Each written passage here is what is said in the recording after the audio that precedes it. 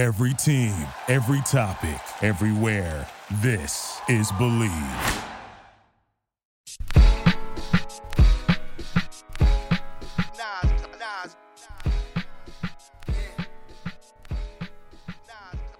Hey y'all, welcome to another episode of the Heart Over Hype podcast. I'm your host, Shamar Charles, and I have a very important message for you in advance of October 9th's voter registration deadline. Stay tuned. I got a toast to that. We don't fold the crack. We going occasion we rose to that. Fuck on postal. We going ultra black. Watching the global change. Hopping the coldest range. Hit boy on the beat. This shit poster slap. We going ultra black. In 2004, when Sean P. Diddy Combs was shouting "Vote or Die," I laughed like everybody else. But after seeing COVID's impact on our communities and the federal government's abhorrent handling of the biggest pandemic in over 100 years, Diddy sounds prophetic. I'm a black doctor, a black public health doctor at that. COVID-19 hit white communities hard, but it has a vice grip on black communities, evoking memories of an aphorism I've heard one too many times from black Americans in my lifetime. When white America catches a cold, black America gets pneumonia. A study from Yale found that black Americans are 3.5 times more likely to die from the coronavirus than white Americans. This isn't surprising given that black people are more likely to have pre-existing health conditions such as asthma, high blood pressure, and diabetes as a result of underemployment, substandard housing, inferior health care, and lack of access to healthy foods. The virus merely unmasked inequities that have existed for hundreds of years, and now the nation has a glimpse into the lopsided destruction inflicted by disease on the black community. And once you see it, you can't unsee it. But there's more. The disproportionate impact of the virus on black communities is not the only traumatic event that needs addressing. Premature killing of black Americans at the hands of the police is now the fifth leading cause of death in our communities. George Floyd, Breonna Taylor, Jacob Blake, and so many more. Cries of "arrest the cops that murdered Breonna Taylor" have fallen on deaf ears, and the image of police officers shooting Jacob Blake 8 times in the back while his children watched are ingrained in our minds. In the wake of these events, the Black Lives Matter movement has highlighted that moral victories and symbolic gestures no longer cut it. As the dust settles and we begin to unpack the events that have led to this transformative period in our history, one thing is clear. This administration does not give a fuck about black lives. Black Americans and our allies must carry the momentum of the Black Lives Matter movement to the polls and vote en masse like our lives depend on it, because they do. Undoing this legacy of disproportionate harm requires various transformative actions, beginning with electing decision makers who are committed to creating more equitable communities.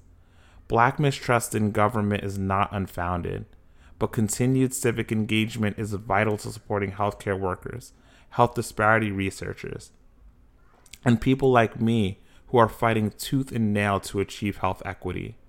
Your vote in November may be the difference between the reinstatement of the pandemic response team in the National Security Council or not, police reform or not, increases in public education funding or not, the creation of affordable housing programs that focus on fair market black home ownership or not. You get the point. If we don't vote people into office who advocate for initiatives that support our daily livelihood, we can't expect our tax dollars to be spent in our best interest.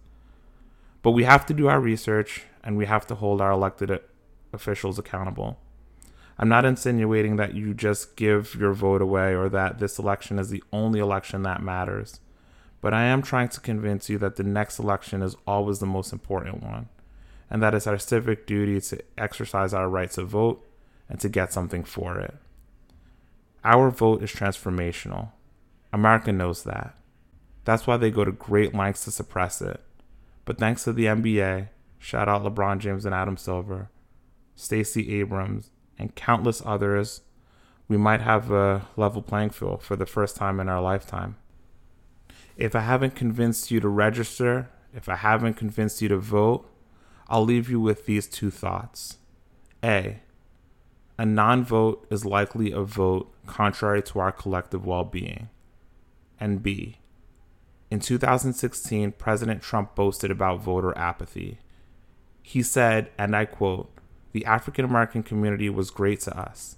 If they had any doubt, they didn't vote, and that was almost as good." The election was largely decided by fewer than 80,000 votes across 3 states. Our votes matter. And if that doesn't convince you, then I don't know what will.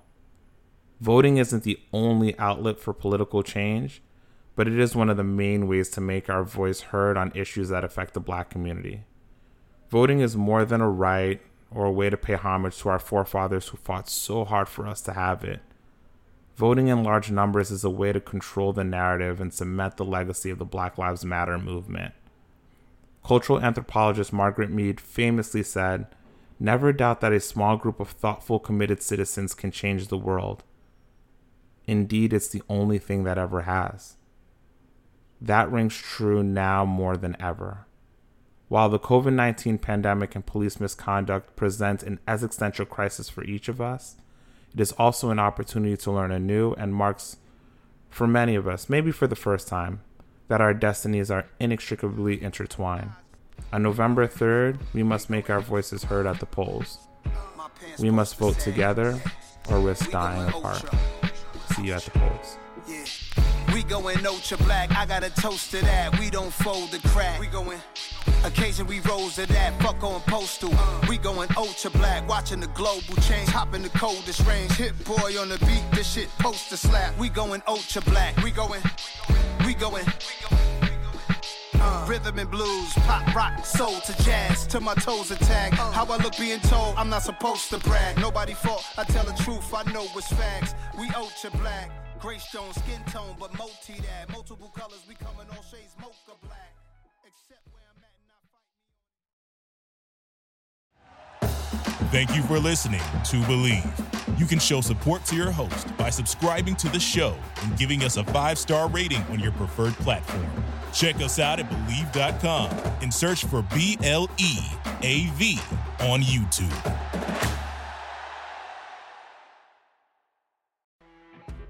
You know when you're listening to a true crime story that has an unbelievable plot twist that makes you stop in your tracks? That's what our podcast, People Are the Worst, brings you with each episode. I'm Rachel. And I'm Rebecca. We're identical twins who love true crime cases that make you say, "Didn't see that coming," and we hate the people responsible for them. Listen to People Are the Worst now on Apple, Spotify, or wherever you get your podcasts.